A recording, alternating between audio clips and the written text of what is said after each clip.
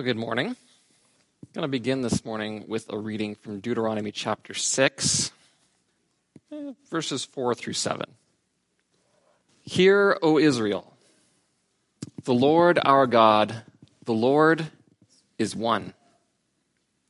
Love the Lord your God with all your heart and with all your soul and with all your strength.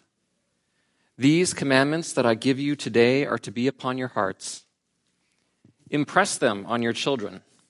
Talk about them when you sit at home and when you walk along the road, when you lie down and when you get up.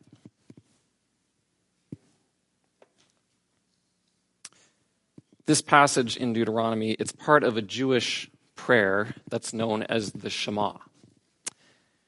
These are words that were first spoken by Moses to the people of Israel when they're about to enter the promised land.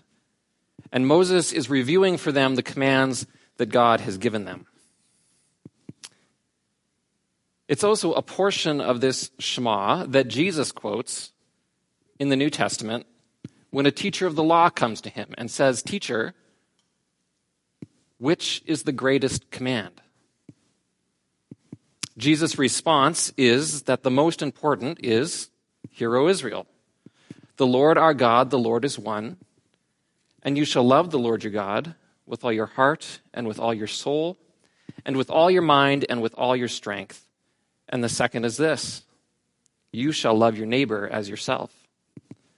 There is no other commandment greater than these."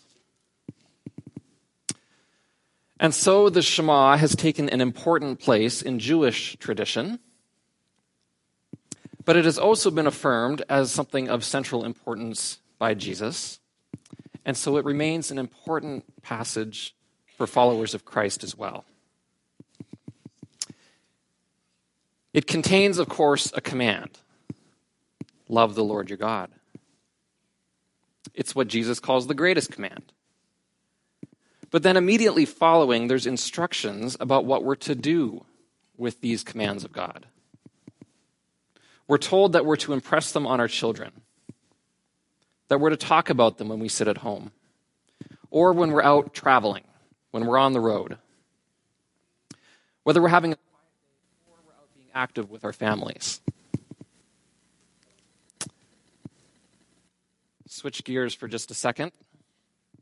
According to the best research available, 40 to 50% of kids who graduate high school while part of a church or a youth group will fail to stick with their faith when they get to college.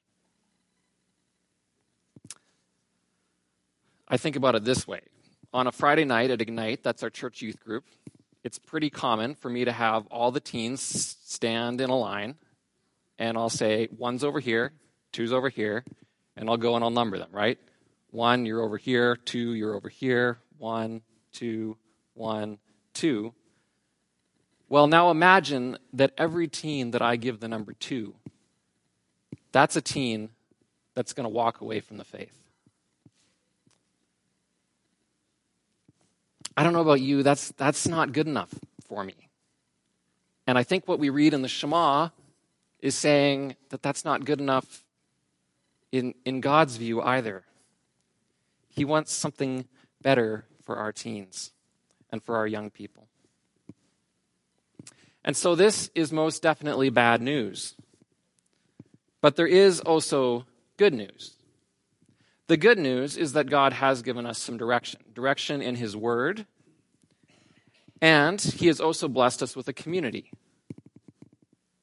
of Christians that we call the church, and a community that is full of some very wise and smart people who have done research and have and put a lot of time and a lot of energy into figuring out the best ways to raise our children so that they can have a faith that sticks. None of this, of course, offers a guarantee. Okay, the researchers will readily admit that each person is unique, each person has their own free will, and there's no silver bullet that will guarantee a certain outcome. The Bible as well, in the book of Proverbs, it tells us that if we start off a child on the way they should go, even when they are old, they will not turn from it. But we need to recognize that this is, as the name of the book suggests, a proverb. It's a general truth, not an absolute truth. And so we are instructed to raise our children in the way that they should go, because if we do, that leads to the highest likelihood that they will not depart from that way. It is not a guarantee. But at the same time, we do have God's word in the Bible, and we do have some research that are going to give us some great guidance. And so we would do well to follow those things. And so with this in mind, a lot of what I'm going to say today, as we talk about raising our children in the faith, some of it's going to come from this passage right here. Some of it's going to come from a book called Sticky Faith. And this is a book that takes the results of a multi-year research project, and then it presents practical application for Christian parents and for churches about best practices when it comes to teaching our kids about faith. Now, there's too much in this book for me to cover in one morning, but I'm going to cover a few key points from there. But I'll also recommend, I've got a copy of the book, Sticky Faith. If you want to come borrow it from me, happy to loan it to you. Or it's not very expensive if you want to go buy it on Amazon. So if you're a parent, if you're just someone that's generally interested about our young people, I encourage you to take a look at this. But for now, what I want us to understand is that God, through the Shema, as we see here, he says that there is something that we need to be impressing on our children. And there are three ways this morning that I want to start by suggesting that we can move in that direction. So, first thing, we need parents who model faith. Children's ministry expert Reggie Joyner suggests that the average church-going kid will spend 40 hours at church learning about God every year. By way of contrast, the parents of that same child will have about 3,000 hours per year with their child. That's 3,000 hours of potential influence in the life of their child. And so it should be clear that impressing the love of God on our children is not something that can be left to the church. It's the parents who have the greatest ability to make an impact. Now, fortunately, I don't think we need to choose. I think the ideal situation is a situation where the church, the community of the church, is supporting the work that the parents are doing as well. But my point here is that the teaching of our kids about loving Jesus shouldn't be something that's done only on a Sunday by the Sunday school teacher or on a Friday by the youth pastor. Parents need to be modeling faith at home. Now, when I say this, I want you, if you're a parent, to understand that this doesn't mean that you need to be perfect parents. Neither do you need to be perfect Christians who absolutely follow every single rule that's laid out in the Bible or in our Christian culture. Parents who don't drink, who don't smoke, who go to church every Sunday, and who always arrive on time. Your kids don't need you to be perfect rule followers. Let's look at the Shema again. What's the command that God gives us that we're to impress on our children? Well, it's to love the Lord your God with all of your heart, soul, and strength.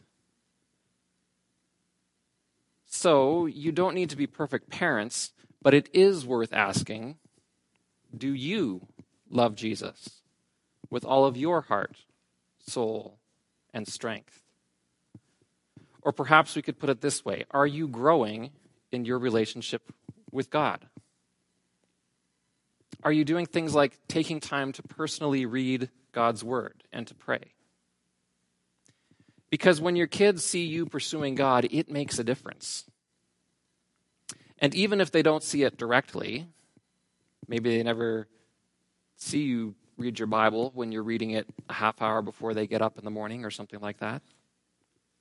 But when you prioritize your own walk with God first, that's going to spill over. And they're going to see the fruit of God's Spirit working in your life.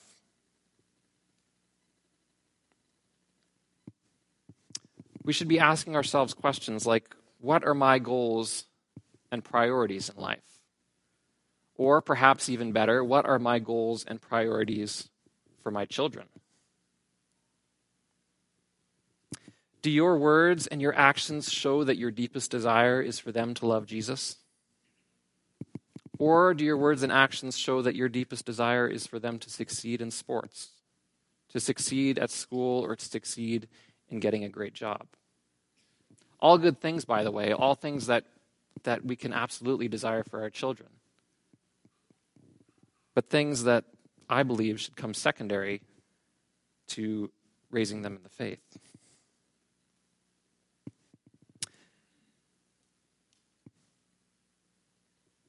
One example of this is that I wish that more of our graduating high school students would at least consider taking a year to go and spend a year at Bible college. But I've found that sometimes the answer that I get when I suggest this is that it would be to waste a year that could be used moving towards a career goal. And I'm not necessarily saying that every person needs to go to Bible school. I think there may be some legitimate reasons why that's not for everyone. But whenever I hear that, I can't help but wonder if this year at Bible school would be something that's helpful for you in drawing closer to God, then why are we calling that a waste? I think this might be a good time for me to just stop and mention for a second that if this is actually something that you're interested in, maybe you're a young person in here that thinks, hey, I've never really thought about that, but I could see myself doing that one day. The church leadership actually wants to support you.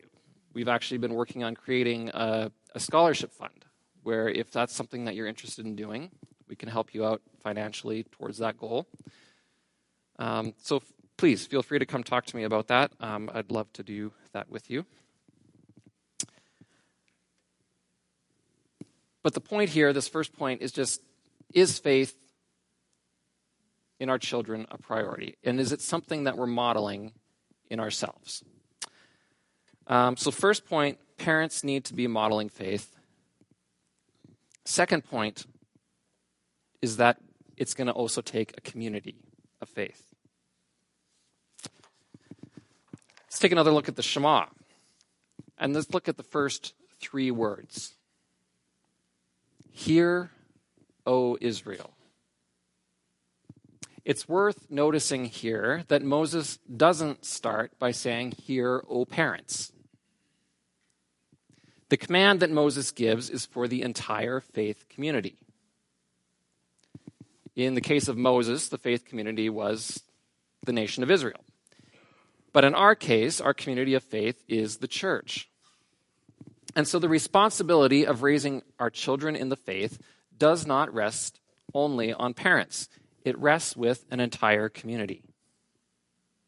And so if you're a parent, I hope that takes a little pressure off of you. And if you're someone else sitting in the auditorium here and you're not a parent right now, well, that means you need to listen to the rest of the sermon. Maybe you've tuned out for a second. Tune back in, because it means that you're part of this too. This is for everyone. It doesn't matter if you're a parent, if you're a grandparent, if you're an aunt or you're an uncle, if you're married or if you're single, if you're young, if you're old. Every single person here has a responsibility towards our children. We learn this here in Deuteronomy, and the research backs it up. When young people are connected with older members of the faith community, it builds faith. Examples of this might be our teens or young adults connecting with an adult in a life group. Or it might mean a young child who sees a teen that's excited to help out in their Sunday school class. What we need to be doing is stacking the stands, surrounding our young people with adults who are cheering them on in the faith. So how do we do this? Well, there's a lot of different ways, but maybe I'll just give you 3 possible ideas this morning that we can start with. First, if you're a parent, I would just encourage you to be intentional. Look for adults in the church that could be a positive influence in your child's faith, and then invite them to be praying for your kids. And then look for other opportunities to invite them into your child's life as well. Maybe next time your child has a music recital or a basketball game, you invite them to come watch. Maybe you just invite them for dinner once every couple of months. But be intentional about surrounding your kids with adults who love Jesus. Second thing, join a life group. So if you're a parent, if you've got kids, this is an opportunity for your kids to see a group of adults who take their faith seriously. And that life group atmosphere should allow your kids to have positive interactions with the adults in the group who can then become cheerleaders for your kids. And if you don't have kids and you join a life group, there's a pretty high probability that whatever life group you join will have at least one kid, teen, or young adult.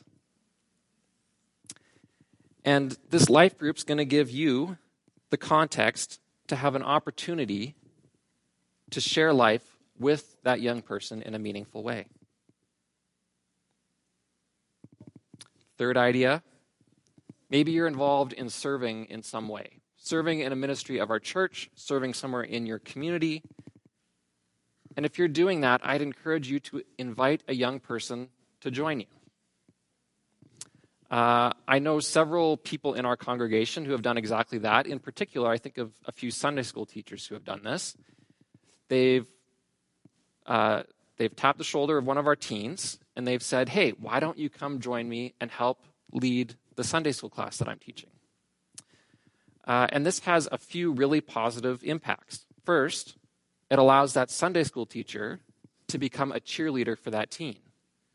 But it goes beyond that. That teen then becomes something that the kids in that class can look up to. And so we've got a couple different layers of this influence happening. Really, there are a multitude of different ways that our community can be involved in teaching our young people about Jesus. But my encouragement this morning is just, let's be intentional about doing this. So we need parents who model faith. We need a community of faith.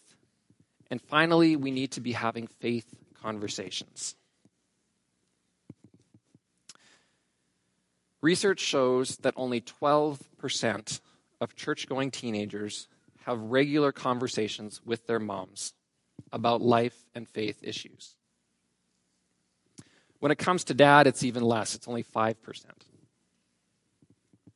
There are important conversations that are simply not being had. And yet, the research also shows that while actions are more important than words, this is why we said we need parents who model faith, but the research shows that it's also of critical importance that parents be talking with their kids about life and faith issues.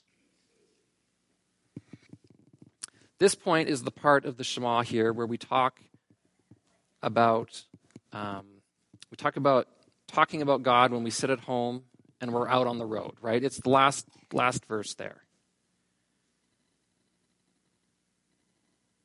We need to be intentional about making opportunities to have these important conversations. And so I know that there's some families who have taken this verse almost literally, if we apply it to a modern context, and they said we're supposed to talk about God when we're walking along the road. Well, maybe we don't walk along the road much anymore, but we'll be in the car on the road, driving to school, driving to church, driving to sports, whatever. And we're going to make that a time where we put away our phones and where we leave space for conversations. And maybe on any given trip you have a good conversation, or maybe you don't. But at least you've created the opportunity. I think is something that my parents did for me, and that's that when I was a kid, still fairly young, one of the things that my parents would do is they would occasionally take each of us kids out one-on-one to just go do something fun. And so usually this was something pretty simple. Maybe we'd just go to Dairy Queen and get some ice cream. Maybe while the rest of the family was out doing grocery shopping or something, Mom would just stay home with me and we'd just play a board game, just the two of us. Or maybe my dad would take me to the park and we'd throw the football around. Whatever it was, the point, the goal, was that I was able to spend one-on-one time with my parents in a very intentional way.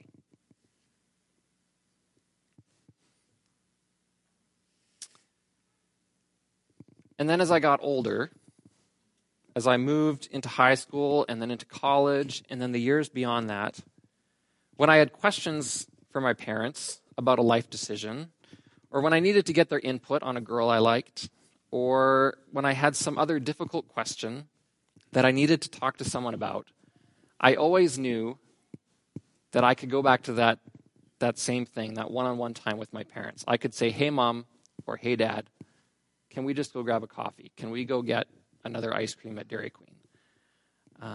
That opportunity was there. It's something that they had intentionally created. And so we want to have conversations with our kids. And as we do so, we want to be careful that what we're not doing is we're not lecturing them on what they should think. We need to be listening.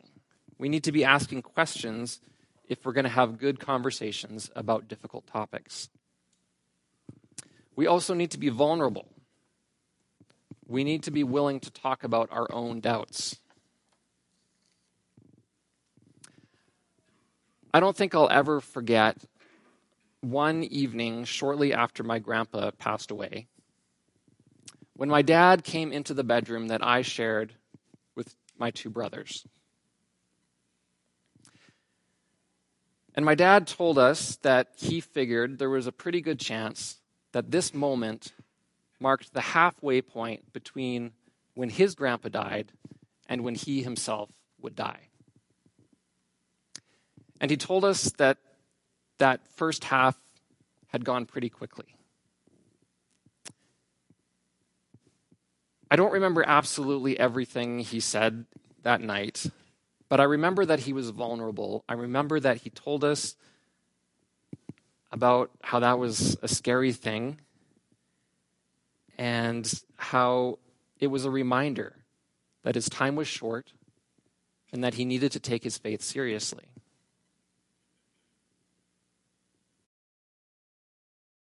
And then he encouraged us to be thinking about those same things. And you know what? I did. I did because I could see that he was taking it seriously and that he was vulnerable with his own fears in that moment. And that was important for me because it wasn't very long after that I did begin to wrestle with some serious doubts and some serious questions about my faith. And when those doubts and questions came, I knew that I could go talk to my dad, and I could talk to him openly about the questions that I had. Unfortunately, there is sometimes in church culture, there's this idea that we need to hide our doubts, that we need to act like we have absolutely everything figured out. After all, we might say, aren't we supposed to have faith? And if we have doubts, well, isn't that just going to make the young people have doubts too? But the fact is, they already have doubts.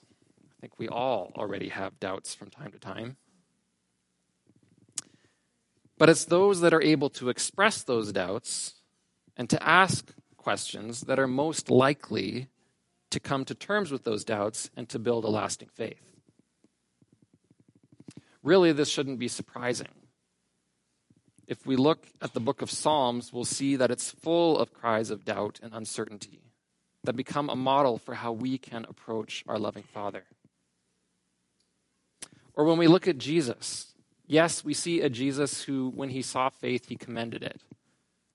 But we also see a Jesus who is very patient with people that come to him and say, help me not to doubt, because they do have doubts and they do have questions. And the people that Jesus is harshest with is those who self-righteously think that they have all the right answers. So let's be intentional about talking with our kids about difficult life and faith issues. And as we do so, let's make sure we're being vulnerable to share our own doubts and questions as well. So we need parents who model faith, we need a community of faith, and we need to be having faith conversations. These are all, I believe, important things, but let me close by saying this. The statistics on the number of young people who are leaving our church, I often find those fairly discouraging. But then I remember that we serve a God of hope. A God who has given us his word in the Bible, who has given us community and has equipped us with all sorts of resources to help us along the way, but ultimately also a God who can transform. Because it is God and the work of his Holy Spirit that has the power to change lives. And we know that this God that we serve is a good God. He's a God who loves us and who loves all of our young people enough that he would send his Son to die on our behalves. This God is the one who transforms, not us, and that gives me great hope. Would you pray with me?